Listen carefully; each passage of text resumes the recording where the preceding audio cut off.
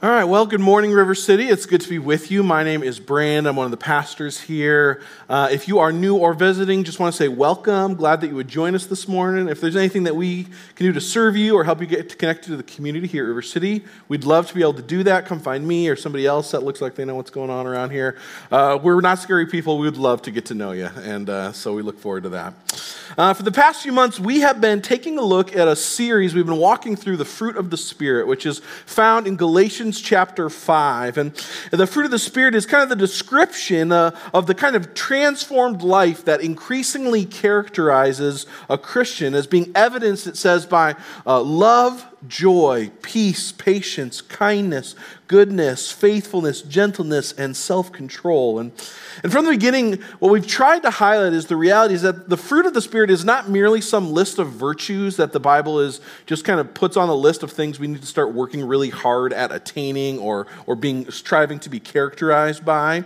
Instead, the fruit of the Spirit is actually something that is supernaturally produced in us when the transforming power of the gospel takes deep root in our hearts. In other words, believing and responding to the truths of the gospel, to the person and the work of Jesus, is the one thing that not only can, but inevitably will produce the fruit of the Spirit in our lives. And so, as we examine our hearts and our lives over the course of our series, the goal is not just to get you to think, where am I lacking in the fruit of the Spirit, so I can work hard at trying to produce that in my life. No, instead, the invitation is to ask ourselves the question when we see an area of the spiritual fruit in our lives lacking, is to ask ourselves, what is it about the gospel? What is it about the person and the work of Jesus that hasn't yet taken deep root in my heart? What is it about who he is and all that he has done for me that I'm missing, that I need to dwell on, that I need to allow to take deep root in my heart so that the fruit of the Spirit is what is naturally and inevitably produced in my life? As we studied the fruit of love as we began our series, we saw how it's only when you encounter and dwell on God's costly and sacrificial love towards you that you will increasingly be characterized by a kind of love for God and for others that's not based on a perceived worthiness or just merely reciprocal benefit or relative ease, but a kind of love for God and others that's consistent even when it's hard, when it's costly, when it requires sacrifice.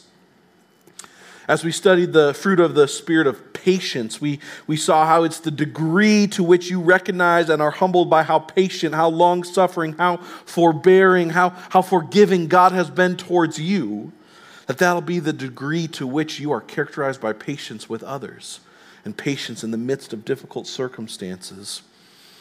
You see, in every week, the goal has been to highlight the gospel roots that produce the Spirit's fruit in our lives. And so the same is true this week as we come to the final aspect of the fruit of the Spirit. We're going to see how self-control, in addition to all the others, will inevitably and increasingly characterize us when the gospel takes deep root in our hearts. And so to that end, let's pray. We'll dive into our study this morning. God, we are thankful for you and for your word, thankful that we would get to gather together to study it this morning. And we just humbly ask that you would be meeting us in our need for you in our study. God, I need you to empower me to teach and preach what is right and true. And we need you to empower us to be able to hear and respond to your word. And so, God, we want, as we do every week, we want to come humbly to your word, asking that you would meet us in it, and as well waiting expectantly because we know that you love to do just that.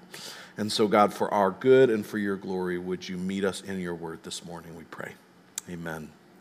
Amen. Well, like I said, this morning we are talking about the spiritual fruit of self-control, which, if we're honest, is a super popular topic for like 4 or 5 days at the beginning of every year. And after that, nobody wants to talk about it at all, right? Because all of your self-control reserves have run dry by the end of week 1, right? And nobody wants to talk about the resolutions that they made or whatever is going on. Many people, I think, look at self-control kind of like a dentist appointment, right? It's like you know you need to go, but you do not want to deal with it, right? Like you're just trying to avoid that. Others, I think, in our world increasingly don't even see self-control as necessary at all. We live in a world that increasingly views self-control more as a vice than as a virtue. See, our world often sees self-control as the enemy of the most sacred virtue of all, which is self-expression. You see, people think that what we need isn't self-control, but is self-liberation. That it's only when we completely embrace who we are and that we'll be able to be truly happy and free. But the truth that we see throughout the Bible, and which, by the way, scientific research overwhelmingly affirms, is that self-control, people who are characterized by self-control actually lead freer, happier, and more meaningful lives. You see, self-control is not the path to a life of boredom and misery and drudgery. Self-control is actually a path to a life of freedom and of flourishing. Because what happens is self-control not only empowers us, enables us to do what is right, it enables us to do what is actually good and best. Not only for us, but for others as well. In other words, self-control helps us to become the people that God's made and called us to be. Now, if you're here when we began our series with the fruit of love, I highlighted how I don't think it's an accident how Paul begins with the fruit of love first. And as we wrap up our series here, as taking a look at the spiritual fruit of self-control, I don't think it's a coincidence that he ends with self-control either. You see, because like love, self-control is a foundational virtue. That doesn't mean that it's more important than any of the other ones in the list, but just that the others rely upon it. They're built upon it. You see, God's word, the spiritual fruit of faithfulness. Can you be faithful to your spouse without self-control? Can you be patient with others without self-control? Can you be at peace with others, even your enemies, without self-control? Can you be joyful, not just happy, but truly characterized by joy without self-control? No.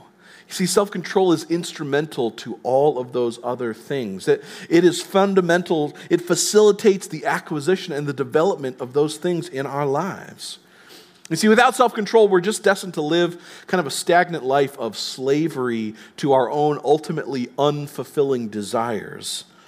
You see, but the truth is when God, by His Spirit, causes the gospel to take deep root in our heart, not only will we be increasingly characterized by self-control, we'll actually be freed and empowered to become the people that God's made us to be.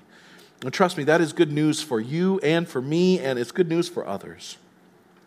Now, before we dive into our study, I just want to mention that I was incredibly well served in my preparation for our sermon this morning by a book I read called Your Future Self Will Thank You. It's written by an author named Drew Dick. And I think it just does an incredibly helpful job of surveying not only the biblical foundations for self-control, but also the corresponding scientific research that affirms pretty much everything that the Bible has to say about self-control. And it helps as well to take some practical next steps with some of that. So, if you find something especially helpful or insightful in the sermon this morning, just know I can read, right? And I'm not some geniusly brilliant person. I can just read other people's good thoughts as well. So just trying not to take credit for that happening. So anyway, how does the Bible talk about self-control? Well, I think the first thing to note is that the Bible overwhelmingly talks about self-control as something that is incredibly important. In Proverbs chapter 25, verse 28, I think does just a really helpful and concise job of highlighting that reality. It says this, it says, like a city whose walls are broken through is a person who lacks self-control. And for us, we're like, I don't know, my wall doesn't have cities. What's the big deal, right? But in the ancient world, walls around your city were incredibly important. People would build massive walls around their cities and control them or patrol them with armed guards. And if your city had no walls or your walls were broken down, then you were always vulnerable to attack. You had no way of keeping you had no way of keeping your people or your possessions safe. And so a city's walls were critical to creating an environment that not only was safe but was secure and was stable. Proverbs here is saying that self-control is so important because without it, we are vulnerable, defenseless. We're unsafe, we're insecure. At any moment, we could be attacked and plundered, but not just by outside forces. You see, in the Bible repeatedly highlights the sinister nature of our own desires that are opposed to God and to his desires and his purposes. And so the Bible highlights the importance of self-control. And scientific research affirms the importance of self-control as well. In the 1960s, there was this incredibly famous study conducted by a guy named Walter Mischel. It's now kind of famously known as the marshmallow experiment. And basically what happened is that he would offer children a marshmallow, not like a creepy from a van marshmallow situation, but like in a lab, right? It's science, right? Anyways, so he would offer kids a marshmallow, and he would say, if you can have this marshmallow, but if you can hold out for 15 minutes, I'll give you 2 of them. Shocker, not many kids made it the whole 15 minutes, right? But there are varying degrees of self-control that those children have. And it's not a surprise that children lack self-control, right? Like, if there was a marshmallow in front of me, I'd be real tempted to eat it, right? That wasn't the real discovery, the real importance of that study. It would actually come years later when Mischel followed up with these children, and he found with remarkable consistency that those who demonstrated more self-control were dramatically outpacing their peers in almost every area of life. Not only did they have higher test scores and higher education levels, they were less prone to drug use and abuse. And there was even more intangible things, like they were more popular and they had greater levels of happiness. And see, Mischel's marshmallow test, it changed the field of psychology dramatically because it showed that unlike many of the other things people thought were determining factors in people's lives, self-control, more than any of those other things, was a determining factor, and it virtually affected every area of people's lives. And that should come as no surprise to us, though, right? Because thousands of years before Mischel did a study, God's word through the wisdom of Solomon showed us that self-control is really important. So what about the actual definition of self-control? Well, as we've seen throughout our study, the way that the world around us often defines the various virtues we look at in the fruit of the Spirit, God's word often defines them in a different kind of way. Researchers, they tend to define self-control as the ability to resist negative impulses or to delay gratification. And when the Bible mentions self-control, it has something much bigger in mind than just that. There are actually 4 Greek words. When you just look at the New Testament, there's actually 4 different Greek words that are translated as self-control. And each of them, I think, helps to give us a little bit of a fuller picture of what the Bible is talking about when it's talking about the fruit of the Spirit of self-control. The first is the word nepho, which literally means to be sober or to abstain from drunkenness. And it's used figuratively in places like 1 Peter chapter 5, verse 8, as a call to a vigilant watchfulness against the intoxicating effects of sin and against the allure of the devil's schemes. This word helps to highlight how a big part of self-control begins by proactively watching out for temptation and sin ahead of time so you can avoid it altogether in the first place. The next word is halinagoyeo, which means to bridle or restrain. James uses this word in chapter 1, verse 26, as well in chapter 3, verse 2. He uses it to describe the difficult yet crucial task of controlling our tongues and our bodies. In other words, what we say and what we do. And he highlights how, like a horse or a ship, our desires are big and powerful. And if we're not careful to restrain and direct them, they can cause great damage. The third word the New Testament translates to self-control is the word sophron, which conveys the idea of being stable or balanced rather than impulsive. In the letters of 1 Timothy and Titus, the Apostle Paul, he's writing to these young pastors, and he's teaching them about what to look for in people who he wants to train and equip for leadership. And he says to avoid appointing leaders who are impulsive, avoid those who are leaders who are prone to drunkenness or fighting or arguing. Instead, these young pastors, they're to look for people to appoint to leadership who are characterized by stability and by balance. People who aren't easily riled up. People who aren't swayed by emotion or popular opinion. And lastly, the word that's translated to self-control in Galatians 5 in the list of the fruit of the Spirit is the Greek word engratia, which is the combination of 2 other words, ego, which means self, and kratia, which means command or mastery. And so this aspect of self-control is about having command or mastery of your inner self. It's the idea that you're not mastered or controlled by your own desires and passions, but instead that you have power or control over them. They don't rule you, you rule over them. When you look at these various aspects of the Bible's description or definition of self-control, what you see is that it's a lot more than just resisting negative impulses or just delaying gratification. Yes, self-control involves the ability to resist doing things that we shouldn't do, but it also has this positive aspect about it, right? About being characterized by doing the things that we should. In theological terms, self-control has to do with guarding against both sins of omission, sins of commission, that's doing things we shouldn't, and sins of omission, which is not doing the things that we should be doing. So in other words, self-control is the ability to choose to do what is right, even when we don't want to, no matter the costs or the consequences. It's about choosing to do what is right, even when we don't want to. And before we move on, it's important to highlight that what is right, choosing to do what is right, it's not a subjective matter. It's not a self-determined thing. See, when it comes to the spiritual fruit of self-control, the right thing has been determined by God himself, and he's shown us what is right and wrong through his word, and he speaks to us by his spirit and through our conscience. And so self-control then is about submitting every decision and choice we make to him, and then listening and obeying to him. You see, self-control ultimately requires isn't tremendous self-effort. It isn't just beefed up willpower. It isn't just more effort, but rather it's surrender. You see, mastering yourself is only accomplished when we are first mastered by God himself. And so the question we need to wrestle with when we think about what's keeping us from being characterized by self-control is who or what are we surrendering to? In the classic book, Dr. Strange, the book of the strange case of Dr. Jekyll and Mr. Hyde, not Dr. Strange, that's Marvel. Anyways, Dr. Jekyll, he creates this potion, right? And it could either turn him utterly good, that's the Jekyll side, or utterly bad, or the evil, that's the Hyde side. And as time goes on, what happens is that the drug that he makes, it's not as effective anymore. And so what he realizes is that he's going to have to choose who he wants to be. He writes this, he says, "To cast in my lot with Jekyll was to die to those appetites which I had long secretly indulged and had of late begun to pamper.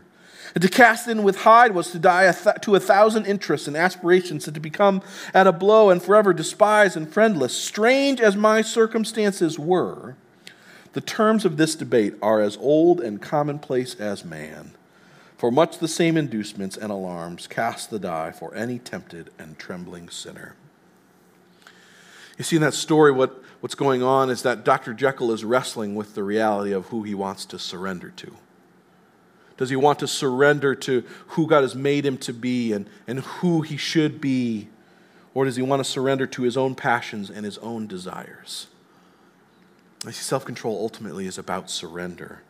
You see, we often look at self-control as a problem that we need to solve by our own effort, right? I mean, it's literally called self-control, right? So it'd be easy to assume that. But the reality is when you look at it that way, you'll always endlessly fall short. You'll just keep failing because no matter how much you have, no matter how much willpower you have, your willpower will run out. It is a finite resource. And this is just, as an aside, mere willpower is a counterfeit of self-control. Right? Self-control is described as a fruit of the Spirit. It's something God supernaturally produces in you. Willpower is just your natural effort to keep doing whatever it is you're doing. You see, what the Bible abundantly makes clear is that self-mastery is not something that can be developed apart from God. Yes, you can grow your willpower. It often is like a muscle that you can strengthen, right? But no matter how strong it becomes, you will always realize that your willpower is always a finite resource that will run out. You see, what we need is a power that does not run dry. What we need is a power that doesn't run out.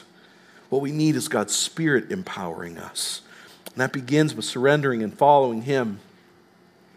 Luke chapter 4 describes how at the very beginning of Jesus' ministry, he went out into the wilderness where he was tempted by Satan for 40 days. And there have been all kinds of sermons written about how Jesus just knew the truth, and he quoted scripture back to Satan, and that's how he overcame temptation. But anybody, you and I think we pretty well know, right? It's not the amount of Bible verses you have memorized that like keeps you from falling into temptation, right? That's not the thing that does it.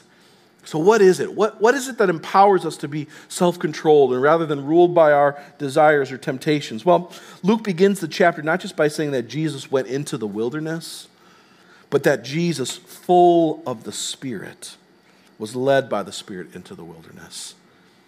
You see, he was being empowered by the Spirit of God. And I don't mean to say that we can't exercise or grow in some level of self-control. In fact, we're actually going to talk a little bit more about that next week as we wrap up our series in the fruit of the Spirit. But what I'm saying is that the fruit of the Spirit of self-control is not something you can ultimately manifest in yourself. You'll always fall short. Our willpower is a finite resource that will always run dry, but God's power never does. 2 Peter chapter 1, verse 3 says that God's divine power has given us everything we need for a godly life through our knowledge of Him who called us by His own glory and goodness. In fact, Scripture says that God's power, in fact, shines through most clearly in our own weaknesses. 2 Corinthians chapter 12, verse 9 says, "My grace is sufficient for you. My strength is made perfect in your weakness." Paul responds to God's words. He says, "Therefore, most gladly I will rather boast in my infirmities, that the power of Christ might rest upon me." You see, that leads us to the gospel roots that produce the Spirit's fruit in our life. You see, if willpower is never going to be enough to be characterized by self-control, how do we become characterized by it? How's that possible? Well, Paul's words in 2 Corinthians, they point us to the reality that has everything to do with God's grace. Titus chapter 2 and 11 verse 14, he reads this way.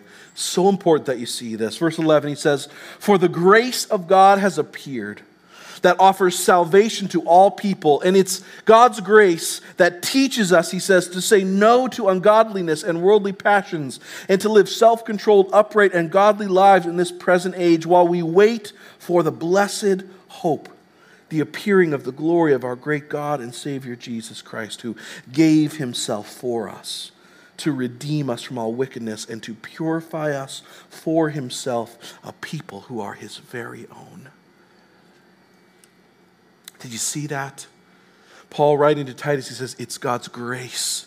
It's His unmerited forgiveness that teaches, that trains us to be self-controlled. Not just to avoid ungodliness, he says, but to live upright, godly lives, to be people who not only fail, who not only not do what is wrong, but who do what is right. You see, the reality is that God's grace is utterly transformative.